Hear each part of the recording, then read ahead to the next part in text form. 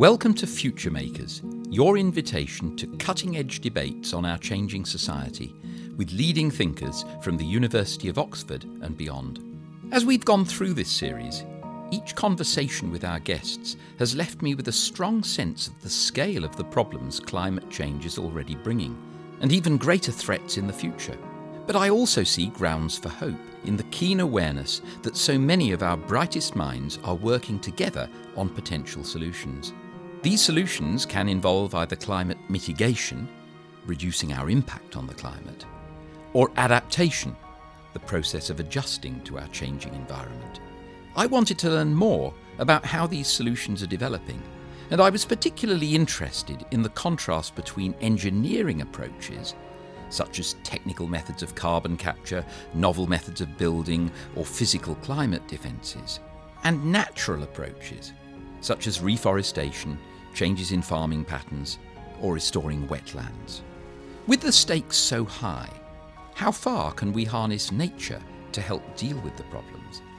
And how far can we rely on our own engineering?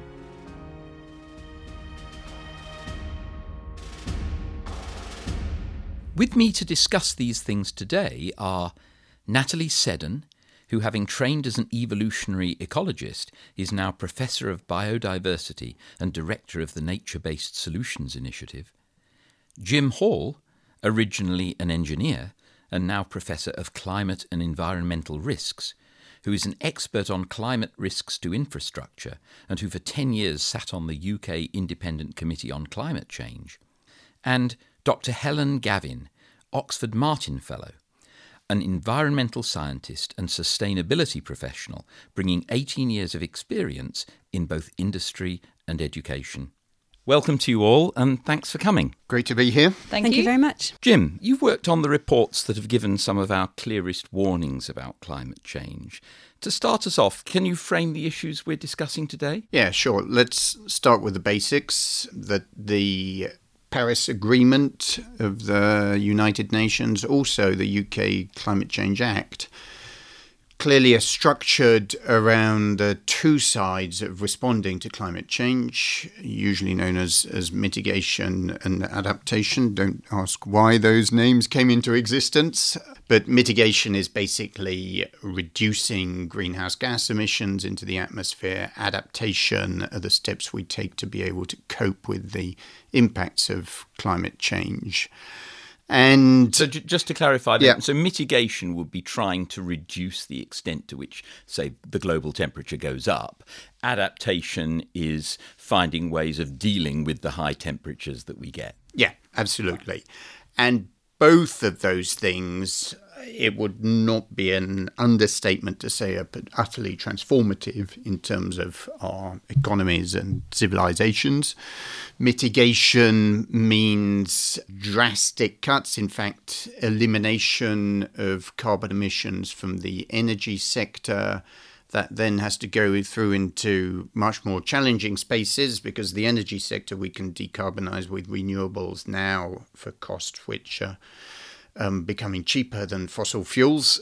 So that one's becoming a no-brainer, but that's just the starting point, because then one has to look into the transport sector and what we fuel vehicles, aeroplanes, ships with, parts of industry, some of which are very difficult to decarbonize, like the cement industry, and then deforestation, which brings us close to the topic of nature that we're focusing on today. Adaptation is, in a sense, an extension of all of the risk management things which we do to cope with climate extremes at the moment. So floods, droughts, hurricanes, storm surges, extreme heat. Those are things which society has had to cope with forever. We're seeing an increasing frequency of both the extreme and the chronic effects of climate change. So by chronic things, we're thinking about steady increases in sea levels. Adaptation involves a whole bunch of different things. One can try and minimize the hazard by building flood defenses. One can look at the exposure to that hazard, who's living in floodplains. One can look at more broadly at their coping capacity and capacity to recover. How far can we do things using our engineering capabilities to avoid the temperatures going up too much? So engineering and technology is usually the starting point for thinking to deal with carbon emissions, because they happen because of engineering and technology and because of the nature of our energy and transport and indeed the nature of our buildings. So these are all built artifacts. Very quickly, one then actually recognises that this isn't just a technological issue, it's an economic issue, and it's a societal and political issue. And then when you start doing the numbers, as has been done in the context of the Paris Agreement, you recognise that even when one does the obvious engineering things, for example, to decarbonise the energy sector and indeed to decarbonise transport, we end up still not being where the Paris goals want us to be. And then this notion, which needs a little bit of unpacking, of negative emissions comes into the debate. That's changing things so that we're actually pulling carbon out of the atmosphere instead of putting it in. Yeah. Right. And for the time being, most of the projections suggest that we're going to be doing a load of that by the middle of the century. And that then begs the question, well, how are you going to do that? In part, that's a technological issue. Can you capture carbon from power plants or indeed from the cement industry and put it underground? But afforestation, biocrops, so growing plants to get energy from those, become a big part of the calculation for how we're going to reduce carbon emissions. And that then raises a whole bunch of questions around how we do that and what are the trade-offs associated with having big areas of afforestation or big areas of crops which are grown to generate energy. So that's bringing us round to natural solutions. Nathalie, I'd like to ask for your view on those, please. Well, all the integrated assessment models that have, shown us how we might keep to within 1.5 or 2 degrees of warming by 2030 or 2050 or beyond, they all do assume, as Jim was saying, the deployment at scale of these negative emissions technologies, whether engineered ones or whether ones that involve the land. The ones that involve the land generally involve, biomass, energy, carbon and capture, and they also involve afforestation, so tree planting normally on naturally treeless areas, often with non-native fast-growing species that capture carbon very quickly from the atmosphere. And it's important to really look at that and the extent to which we can do that. Clearly what happens to the lands is very, very important. The recent IPCC climate change and land report indicates that 23% of net anthropogenic emissions of greenhouse gases between 2007 and 2016 were accounted for through agriculture, forestry and other land use change. Meanwhile, over the same 10-year period, the lands, our forests, our agricultural lands, absorbed around 28% of greenhouse gases. So what happens on our lands, what we do with our lands, how we manage our ecosystems and our agricultural landscapes is critically important in terms of emissions reductions and also increasing the land sink for carbon dioxide and other greenhouse gases. But the problem is things like afforestation and BECCS involve enormous amounts of land, and a lot of that land is occupied by people, by smallholder farmers across the world. We don't know what the impacts of climate change on those lands and their capacity to actually be able to support forests is going to be. So you mean we may have the ambition to plant forests in a certain place, but the global warming that is already in train might scupper our attempts to do that? Well, one of the most worrying things is a lot of the pledges for tree planting and afforestation in the name of climate change mitigation favour single species plantations, as I say, often with non-native species at a very, very large scale. And the problem with this is that, there's been a huge body of research since the signing of the Rio Conventions about 40 years ago that have shown that, if you increase the diversity of your plantations, you increase the resilience of those plantations. So very, very diverse plantations are more able to deal with climate extremes. In other words, they're more able to sustain biomass production and ecosystem functions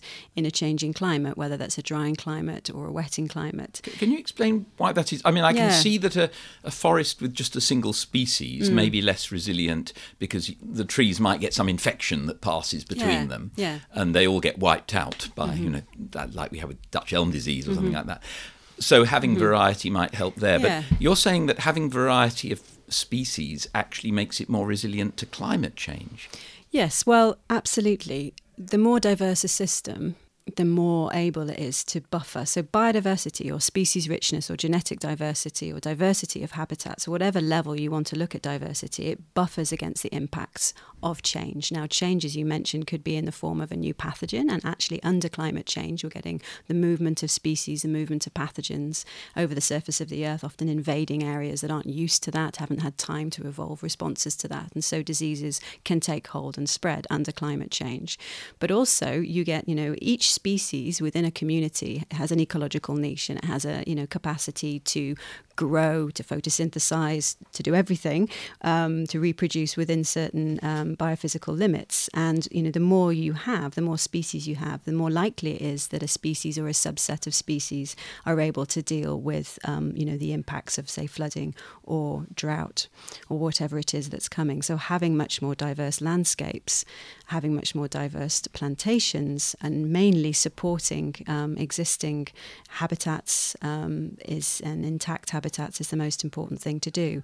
But a lot of pledges around natural climate solutions for mitigation don't involve supporting intact ecosystems. They involve scaling up massively new crops and afforestation, so tree planting with non-native species.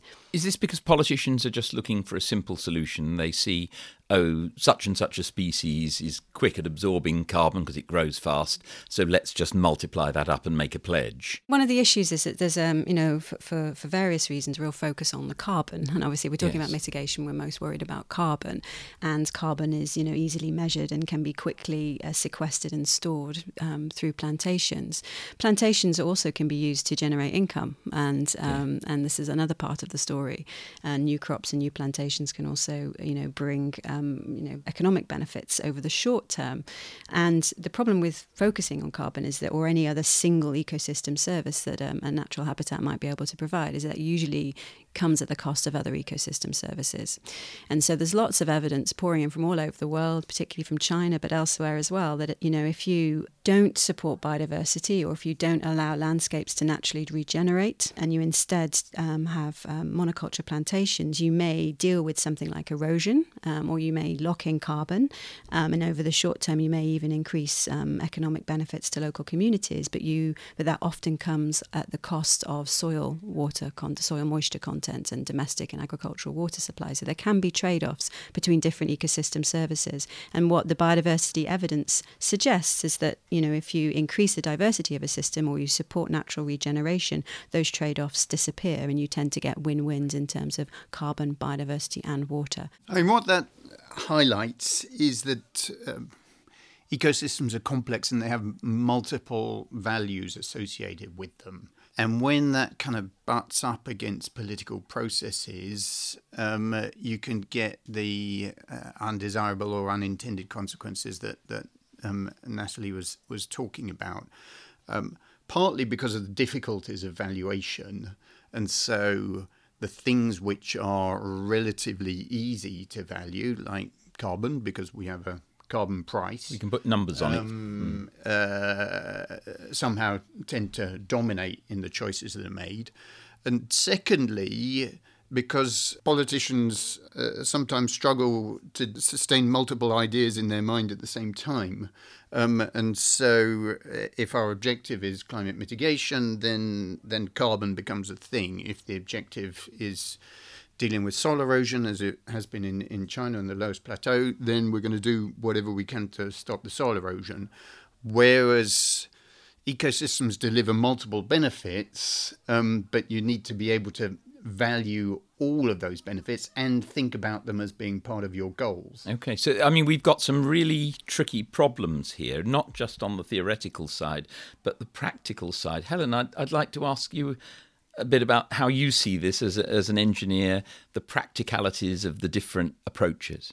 So following on from what Jim has just outlined, I would define political as being local governance as well, and not just with a capital P.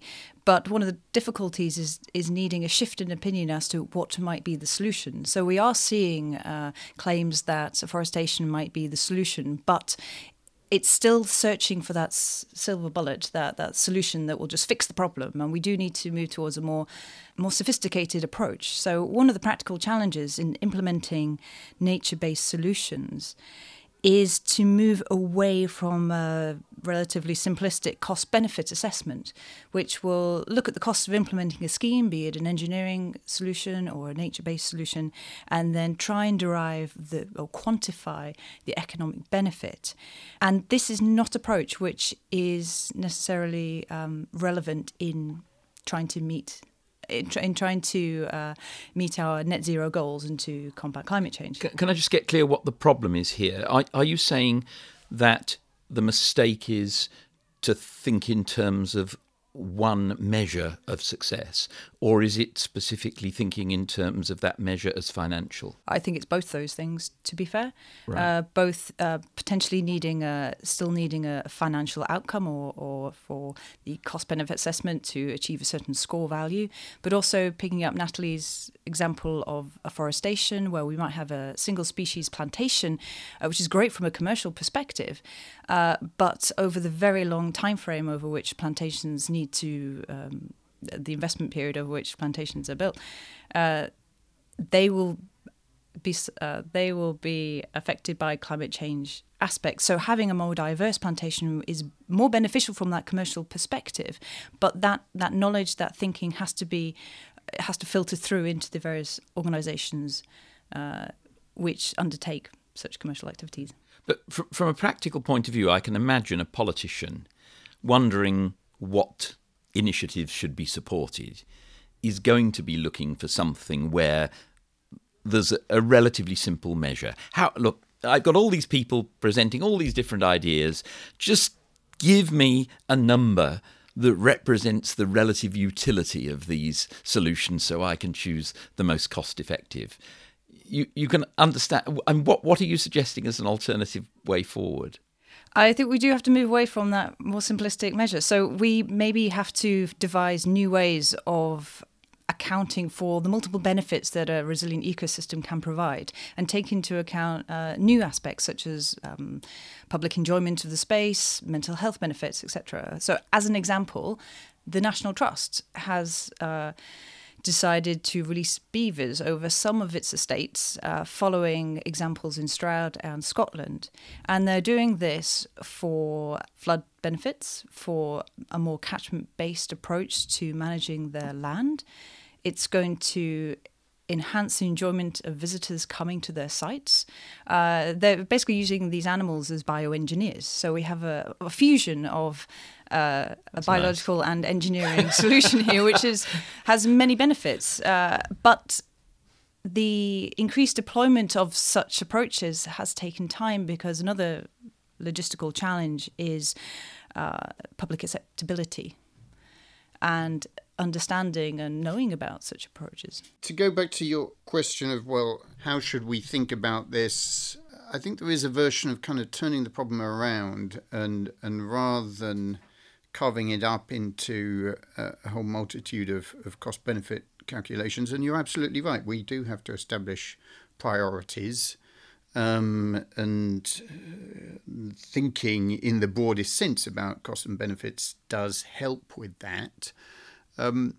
But as we've understood, a lot of this is to do with what we do in the land. And the question of what we do with the land, for example, in this country at the moment, is a very big question as we exit from the Common Agricultural Policy. And another way of approaching it is, well, what are the different versions of the future that we might conceive of? So there you start with alternative futures, and then you think, well, how might we value those? What might be the services or goods that we get out of those alternative futures? So is this, we look at a whole pattern of activity, yeah, different paths that we could go down, and work out which of those look best? Yes, yeah. Okay. So it becomes a bit more top-down rather than bottom-up, of carving the thing up into as looking at a the whole big series picture of different problems, be that mitigation or adaptation, and actually you start with, well, what sort of futures might we be able to navigate towards, and how do they compare? I see. One thing I'd be interested to know, to frame this a bit more, what's the current state of play around the world? How far are engineering solutions, natural solutions being tested out? How far are people seeing good or bad overall outcomes from these, or is it too early to say? As Jim was saying, it very much depends on what local problem or what national problem or what global problem you're actually trying to address.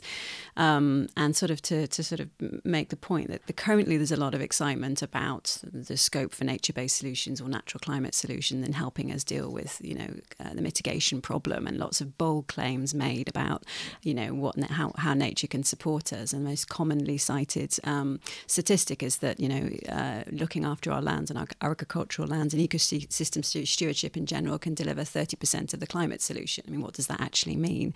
And, that's sort of a global analysis based on a modelling exercise that, though good, nonetheless makes lots of assumptions about where we can grow trees, whether those ecosystems are going to be resilient under climate change, who owns the land, and whether things are implementable. And huge amounts of assumptions there, and new models indicate that actually it's probably a lot lower than 30%.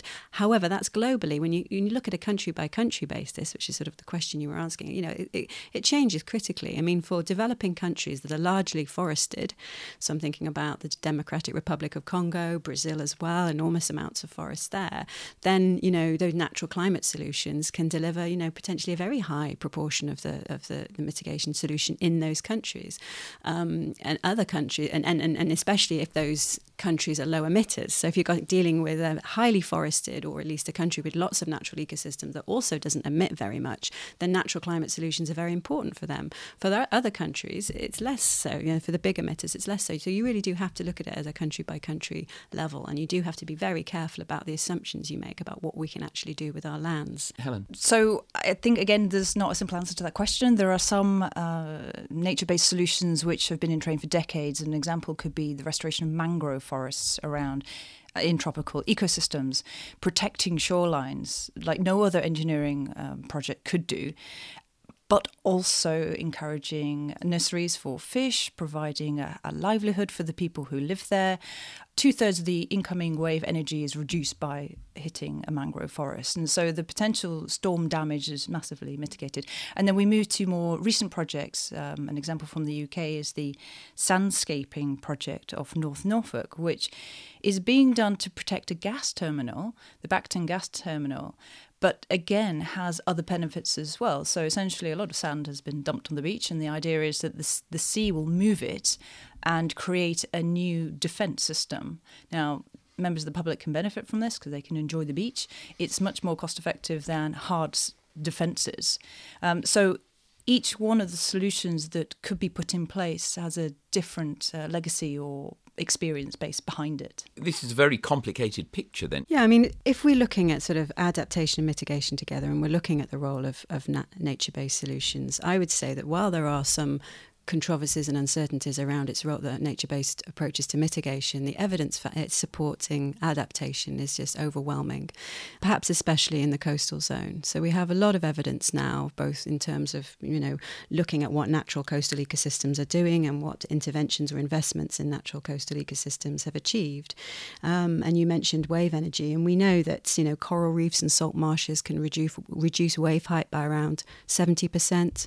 that mangroves, it's around 31%, and that actually the recent Global Adaptation Commission report indicated from their synthesis that the benefits from restoring and protecting mangrove forests are, outweigh the costs of doing it by a factor of 10. So it's incredibly cost effective to do that. Now, of course, the complexity comes, and another key example is, every year in the US, for example, coastal ecosystems, salt marshes in particular, protect around $23 billion worth of property from damage during those hurricanes. So an incredibly important role they play, and that evidence is pouring in. But here we're talking mainly about adaptation, right? Yeah, the fact that we're getting these extreme weather events, and often the best defence to those, rather than going for an engineering solution, is a natural solution. Or no, not necessarily. It's there's a lot of questions around. There's a lot of things that influence the exposure of communities and properties to the impacts of things like storm surges and hurricanes and so on. A lot around geomorphology, a lot around how they've managed those ecosystems, what structures are there, and I would say for very, very extreme events, green solutions, nature-based solutions alone can't work. You've also got to think about the impacts of those extreme events on the ecosystems themselves. So if events are becoming more frequent, then there isn't time for those natural climate defences to regrow and offer those benefits. And so you need to integrate green and grey. And there are certain contexts in which we do need major engineering interventions, and other contexts in which actually green interventions will probably do very well and bring this whole host of ecosystem services which have been mentioned. Coastlines naturally adapt to climate change. Coastal landforms migrate inland as the sea level rises. Sea level has risen 60, 70 metres since the end of the last ice age, and coastal landforms have gone inland with that, and the associated ecosystems have followed them inland. As we face increasing sea levels, then wherever possible, those coastlines need to be given space to adapt, and the associated ecosystems need to be maintained and restored. Where things, of course, become difficult is where that natural process of coastlines migrating inland butts up against people and communities. Cities. And in work we did on the Committee on Climate Change on our report last year on adapting the coast in this country, basically you can think of the coast in three categories. One is those that almost half of the coastline of this country which is currently unprotected. Some of it is hard coastlines on the west which stay where they are. You mean because they're next to a mountain or something? Well, they're hard cliffs. Right. Okay. But it also includes semi-natural estuaries in the east of the country, and wherever possible we should be allowing those to adapt to sea level rise as best we can. The other extreme are dense urban areas, cities like London, but maybe also Hull, for example, where they're entirely dependent on hard defences, things like the Thames Barrier. There are ecosystems there as well, out in the Thames estuary. There are salt marshes and mudflats.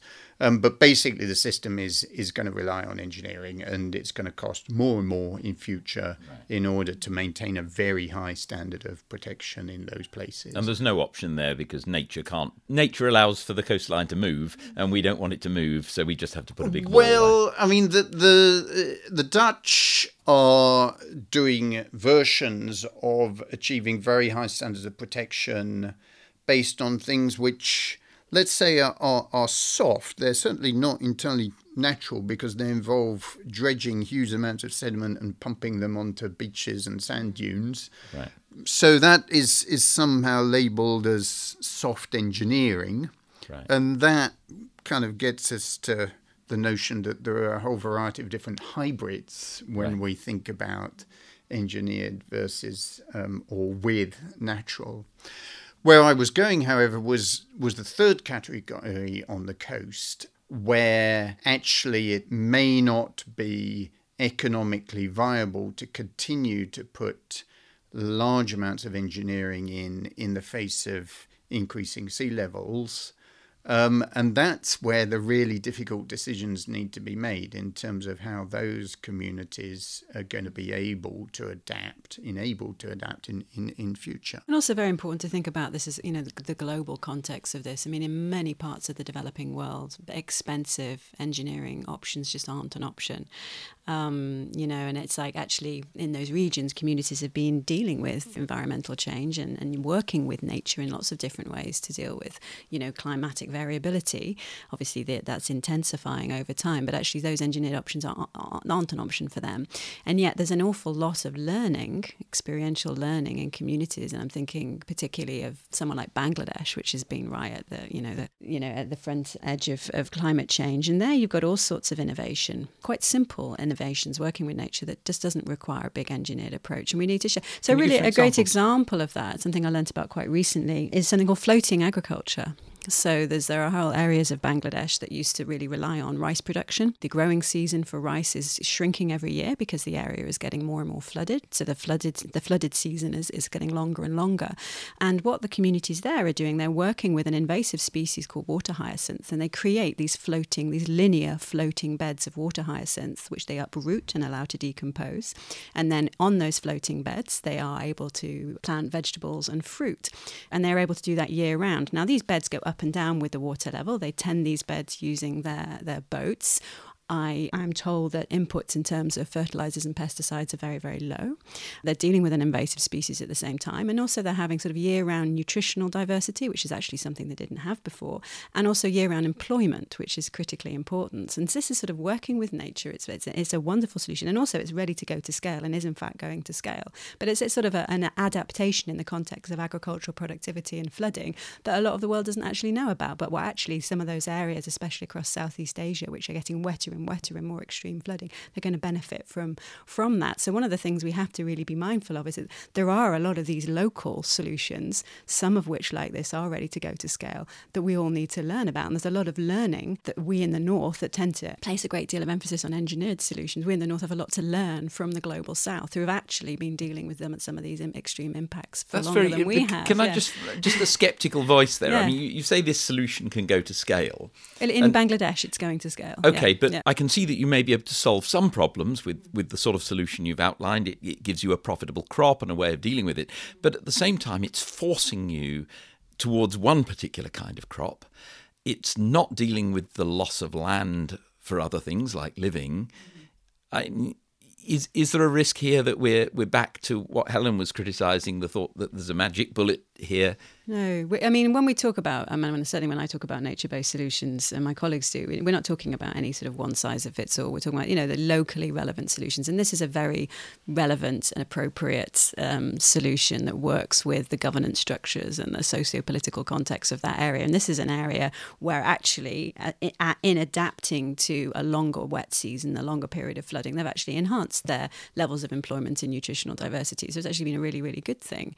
Even if we manage to stay within 2 degrees of warming, a lot of change is coming. We're going to have increasing droughts in sub-Saharan Africa and increasing flooding in Southeast Asia. And so we need to adapt and develop these solutions. And whereas in Africa, agroforestry is becoming an increasingly important way of stabilizing yields in increasingly drier, more variable climates. In Southeast Asia, things like floating agriculture may be, seen to be an increasingly important way of enabling livelihoods and nutrition, in a very challenging environment. And we have a lot to learn from those communities. And there's no engineering aspect in those ones in any way. It's not affordable to those communities. They don't have very much. So what I'm getting from you is that often people look at this too much from a sort of big picture, assuming there is one thing we have to do. But what you're saying is there are lots of different things. There's engineering, there's natural solutions, there are all sorts of hybrids between those. And a lot of those are very local. So we have to be able to learn from lots of different places. I mean, coming close to home and our locality, Helen, you've made quite a lot of changes to adapt your own home and life to be more sustainable. Can you tell us a bit about that? Certainly. So one of the ways, or maybe the most important way of tackling climate change is to tackle energy use. And certainly in the UK, space heating and transport are the largest emitters of greenhouse gases. So personally, being somebody who wants to minimise my own impact, I have an electric car. I have insulated my house as much as I possibly can. I have solar panels on the roof, and I'm fortunate to be able to afford to do that. I want to completely come off the gas supply, but again, the economics of that don't stack up at the moment. But it's fine for individuals to do these actions, and arguably we should all try and do as much as we can, including just using less, which means we waste less, we waste energy less, we waste food less. But there's only so much individuals can do or communities can do, and we really need to look for that systemic structural change which will enable us all to move in a more positive direction. So picking up from what Jim said earlier about looking at different possible futures, if we agree that we are going to go down a route which is 2 degrees average warming. 1.5, we hope, right? Or... We hope, yes, indeed. We do really need to shape the way we think about things and put policies and mechanisms and actions in place now, given the legacy of our decisions now and how long they will last for in the future. So again, looking to the future, there's going to be an increased need of energy, not least for cooling around the world. Now, we can try and encourage the development of more nature-based cooling solutions, such as building design, trees, water, look to almost ancient architecture and try and implement those into the buildings that are being constructed now in order to make them more resilient for the future. I like your reference to sort of ancient architecture, and I think we have an enormous amount to learn from the past. It's a sort of a way of thinking of going back to going in order to go forward, and about using technology to enable nature-based pathways, nature-based futures, but also using nature to enable technological transformation, innovation. And we've talked about nature in the context of coastal defences, but I think you raise the important point that what we do in our cities is vitally important. I mean, I think it's around 80% of the world's population are going to be living in cities by the end of the century, something like that. What happens in our cities is incredibly important, and there's an enormous scope for bringing green and blue infrastructure into cities, and there's good evidence building up across Europe but also elsewhere in the world that when you do that, you can reduce those average daytime temperatures. You can also deal with floodwaters within cities to a certain extent by bringing green and blue infrastructure in there, and then you have all the whole cascade of mental and physical health benefits that having green spaces in city brings. And that's a sort of very positive view of the future, very positive view of the cities. But a lot of the aspects of that will be informed by ways of working from the past. And so it's a sort of Can you give some examples of ways of working from the past that we need to bring into our cities? Oh, well, I won't comment on the architectural one because I need to explore that more. I just like the idea that some of the sort of buildings that were built in the past sort of let air and light through them in a way that indeed, so Mediterranean architecture from a long time ago, and those in the Middle East as well. But maybe just to pick up on one aspect there is it emphasises the need to shift our opinion. And while around the table we might be agreed to this fusion of nature and engineering as being both relevant solutions to tackle the issues that we face, that level of understanding does need to trickle down to those people who implement schemes, who design schemes. We saw recently... Or maybe trickle up to our politicians. Oh, absolutely, yes. And the people who give funding for different activities. We saw recently an uproar of local citizens in Sheffield because the trees were being cut down because they were considered to be a pain. They were too costly to maintain. Yet there was such an uproar from the citizens who very much valued the presence of those trees that I think the scheme was halted, but I'm not sure if it was completely stopped. People became more aware of all the benefits that the trees do provide in terms of shading and therefore a cooling effect, air quality benefits, as well as the mental health benefits of being in a green environment. And so there was a protest by the local citizens.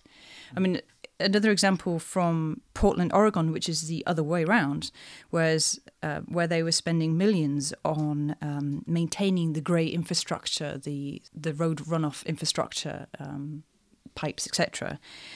And they were struggling to cope with the level of water runoff and the pollutants that were were in the runoff. And so they've rolled out, from 2007, they rolled out something called the Green Streets process, which basically implemented shrubs and trees all along various streets within Portland.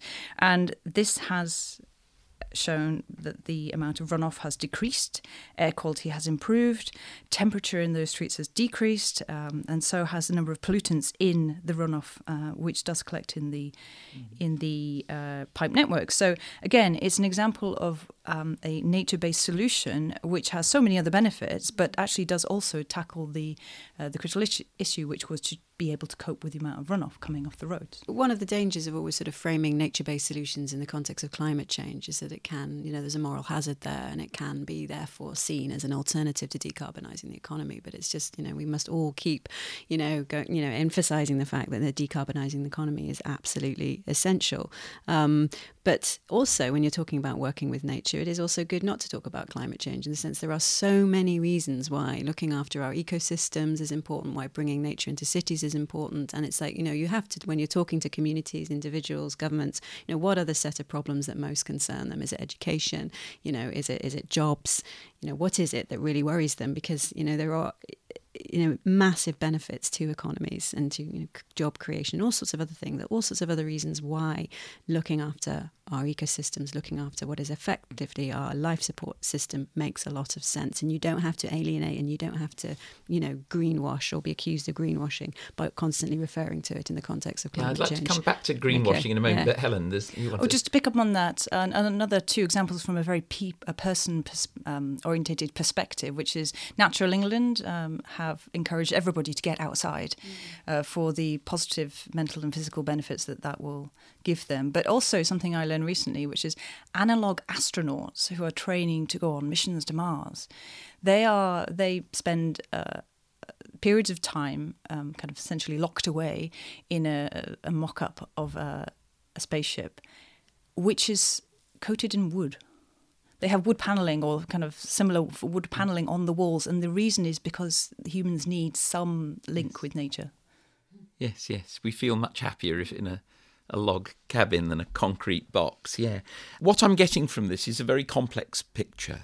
There isn't a magic bullet. There's engineering solutions, there are natural solutions and hybrids, and these are different all around the place. None of this can be reduced to simple numbers. Now, in a context like that, there are going to be players in the market who have an interest in doing things that are not necessarily in the public good. And they might be pointing to some supposed solution, grow lots of trees, then we can carry on doing what we're doing. Is that the kind of thing you have in mind, Nathalie? Absolutely. I mean, there's a real danger of that. And in fact, many advocates of nature-based solutions or natural climate solutions are being accused of handing the fossil fuel industry a get-out-of-jail-free card. Whereas the science indicates that, we can't use natural climate solutions as an offset for continuing emissions. It has to be. Would you give the same criticism to people who make long flights across the world and say it's okay because I've paid into some scheme which is planting trees to take up the carbon? It's the wrong way of thinking about ecosystem stewardship. It's the wrong reason to be looking after our ecosystems. We can't offset. The maths and the physics. It doesn't work out. It doesn't work. If we're heading for a 2 degrees world or 1.5 degrees world, then natural climate solutions can basically reduce that by about a quarter of a degree. That's what the models currently indicate. But essentially because we run out of space? No, and if we're heading for a 4 degrees world or a 5 degrees world, then what we do with our ecosystems won't make any difference. I mean, everything will be so, radically transformed, and the resilience of those ecosystems to provide any ecosystem services will be massively compromised. So you have to keep fossil fuels in the ground, and you have to look after your ecosystems. And the reasons for looking after ecosystems are multifarious. And, and there's the other thing is about raising expectations. It's like, if we're saying we're going to deploy all these negative emissions technologies, then that gives people hope, saying, oh, well, it's okay to continue burning fossil fuels because we're going to have all these technological, or even green approaches to offsetting that. So even to talk about net zero is a bit misleading and a bit problematic because it assumes that it is okay to continue emitting and to continue drilling for fossil fuels when it really, really isn't. And so much of the technology... If the world reached net zero, then would it be okay? You still have to then remove, colossal amounts of carbon dioxide from the atmosphere, 130 gigatons a year every year for 100 years. Right. Can you lot. Yeah, that sounds like a big number. Jim? Nathalie made the point around managing expectations, and I think we need to also think about that in the adaptation context. And it's a point which applies both to nature-based solutions and to engineered solutions. So in a sense, engineered solutions, be they seawalls or reservoirs to store water or desalination plants to get water from the sea, or air conditioning to cool homes, they give this impression of being a solution. First of all, there are all sorts of side effects, not least the amount of energy entailed in almost all of those things. But also, if we think, for example, about sea walls, there's a sense of security which people get by living behind them, and they often neglect the fact that there is a residual risk. There's always a non-zero probability that the seawall is going to get overtopped in an extreme event.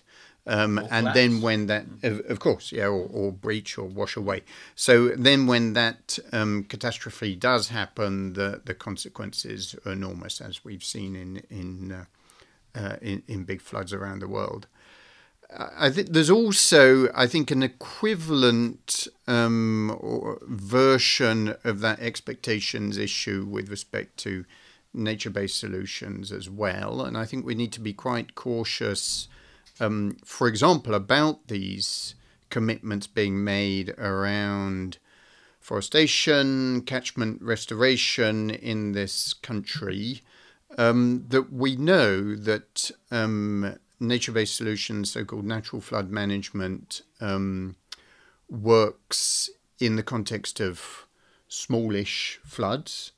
Once the ground becomes completely saturated, more water runs off. So if you have prolonged and extreme rainfall, they're gonna have much less and quite possibly negligible effect. And similarly, in very large catchments, the evidence of the benefits is much more shaky than it is in small catchments. And I think that there is a potential issue with communities where it's not cost beneficial to build an engineered flood protection, now being told that there's going to be a load of catchment restoration, afforestation up in their catchment, and they might feel that's going to fix the flooding problem, when in fact, if there's an extreme and prolonged rainfall event, there's still going to be a flood. If we think about one of the most celebrated restoration and nature-based solution projects in this country is in Pickering.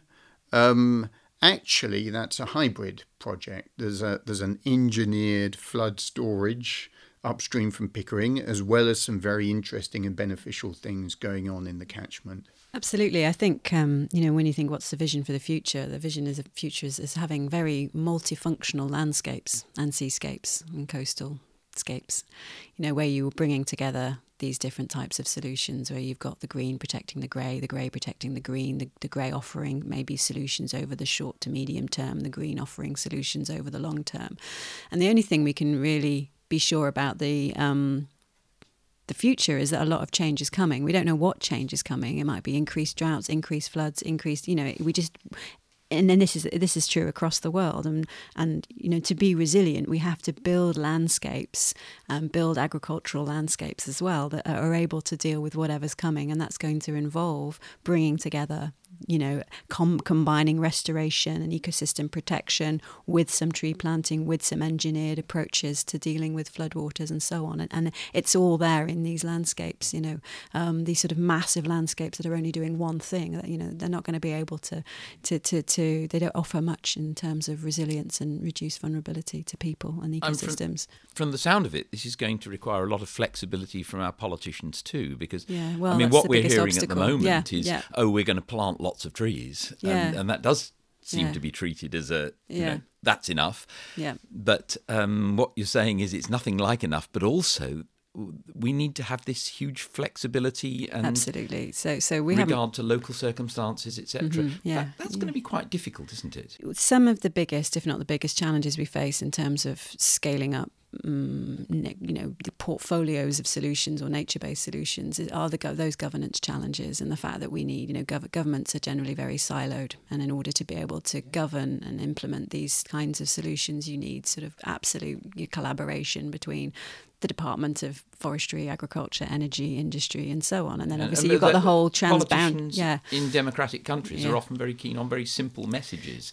that they can put in a soundbite, which makes it even worse, doesn't it? Helen? And I would add that it's not just governments here. We need to talk with the owners of the land, commercial operators. So we're talking about global forces as well. So in the situation with large-scale agricultural operators who are focused on monocultures, because that's where they derive most of the commercial revenue, it's going to be, we need to involve those organisations in the conversation of moving away from that simplistic approach. And that is going to be a huge challenge. Jim? Yeah, I'm quite inclined to give the politicians with the sound bites the benefit of the doubt for the time being. And I think we need to be very careful about shooting people, in particular politicians, down who are well-intentioned but haven't quite grasped the complexity of the problem they're diving into. And what we're hearing, in particular in this country at the moment, around commitments to things like afforestation, I would certainly give them enormous credit and say that this is a step in the right direction. The next thing is, well, the question of how. And I think we know enough to have conversations about how one does get this right in different contexts. Okay, so the politicians, if well-intentioned, and many of them seem to be, they just need to be themselves flexible enough to listen, to learn about all the different.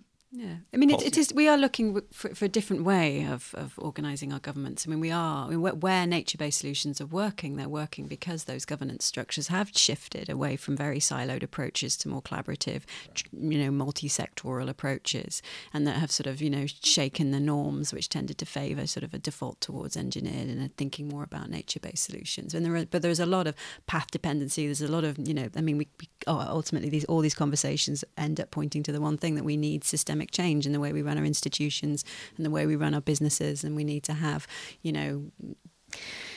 nature positive business solutions, regenerative business models. We need to sort of get away from infinite economic growth and a reliance on GDP. I mean, it all gets to that. It all gets to about putting the value of nature central to decision making, whether you're in energy, whether you're in industry, whether you're in education, health, whatever sector you're in. It makes sense, and we haven't. And we've all our development gains over the last 200 years are now looking like they're going to be severely undermined, because we've not been valuing all those ecosystem services. That answer of yours, Nathalie, beautifully encapsulates a mixture of optimism and pessimism that has been running through our discussion. So what I'd like to do is just to sum up how optimistic and pessimistic you three are about the future. And if you had one message to give to future politicians, planners, about where they should put their emphasis, what would it be? I would say I am cautiously optimistic, and I would implore that people and the environment are placed at the heart of decision making. And what I mean by this is, rather than focus on a single objective for a nature-based solution or a hard-engineered solution, that the whole panoply of different costs and benefits or disadvantages can be examined. And also putting people at the heart of decision-making also means broadening out the participation of people in decisions that affect them locally but also nationally, and that can take the form of citizens' assemblies, which we've heard a lot about recently, but other forms of participation. Well, I think for the first time in my life, I'm actually feeling fairly optimistic, or at least excited about the potential. It feels like for the first time we have the development community coming together with the biodiversity conservation community, coming together with the climate change community. These are communities that have been working hard for decades, but generally in isolation from one another. And they're sort of finally engaging with each other and recognizing that we can't deal with poverty without tackling climate change. We can't tackle climate change without dealing with the biodiversity crisis. And this is becoming a mainstream concept. I'm even hearing it when I turn on the radio in the morning. It's something that, I've long known about, and all my colleagues have, but finally this idea is becoming mainstream. And we've got really enormously, it feels like every week the landscape is shifting towards this, that the dial has changed, that we may even have reached some sort of tipping point, social tipping point, in general recognition of this, as manifest in all the activism, Extinction Rebellion, the Fridays for the Future movements, and in the engagement for the first time, I would say, in any serious way, of the scientific community with the activist community. And there's a real sort of growing, emphasis. And talking to governments, they're listening to that. They see that as something that needs to be addressed. So I'm actually quite optimistic, and I believe that we have the solutions at our fingertips. Many of them aren't quite yet scalable, but we know what we need to do. We just need to really, think about the systemic change in our institutions. So I do feel that we're at the moment, I recognise though that what we do over the next 5-10 years is critically important. So there's an enormous amount of pressure that we get this right, and we make the most of the moment that we're at. And the next year, the next 2 years, very important. Next year's a big year for these communities coming together. We have the UK is going to host the United Nations climate change meeting in Glasgow. It's a huge opportunity for the UK, and it's going to be a nature COP. So this is the idea. So I remain optimistic. I agree that we need people and ecosystems. We need people and nature at the heart of decision making across all the sectors, and more than that, we need to stop separating ourselves from nature, and we need to stop separating green and grey. Looking after the environment is everybody's responsibility. We need to be ready, we need to be resilient, and in order to do that, we need to be diverse. We need to be looking at a diversity of solutions embedded with and enabled by rich, diverse, multifunctional landscapes and cityscapes. Thank you very much. Jim? I'm an optimist, and I share those points from Helen and Nathalie. So let me just inject a dose of pessimism so we don't get too carried away. One is the point that Nathalie's already made around urgency. And in fact, one of the previous ones of these podcasts talked around the question of urgency. So there are a lot of interesting things going on, but is it happening fast enough?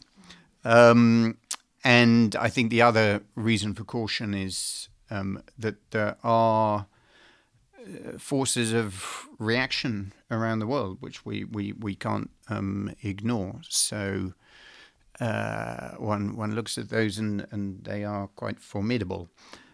My final kind of point of caution would be that whilst recognising the need to do different things in different places, whilst recognising local complexity, we've got to keep an eye on whether things add up at a global scale. These are global goals. So is all of this initiative, which we'd love to see flourishing in particular places, actually doing enough? Well, that's a very delicate balance of optimism and pessimism from the three of you. Thank you. That's been an extremely interesting discussion. It's been a pleasure. Thanks for the opportunity.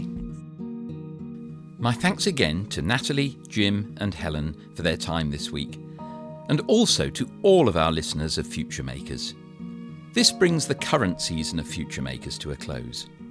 If you've missed an episode, please do go back and give it a listen. And also keep an eye on your feed for upcoming bonus episodes, starring one or two special guests. I hope you've enjoyed this series. It's certainly been an informative and illuminating journey for me, and I'd like to thank all of our guests one more time. I'd also like to thank all of those involved in the production of Future Makers, from the team here at Hertford College, to the university staff involved behind the scenes, and last but certainly not least, to my producers, Ben Harwood and Steve Pritchard, without whom the whole thing would have been impossible. I've really enjoyed the feedback we've been receiving, including ideas about what our next series should cover. So if you haven't shared your thoughts yet, why not give Future Makers a rating and let me know what you think? So, for the last time in this series, I'm Peter Milliken, and you've been listening to Future Makers.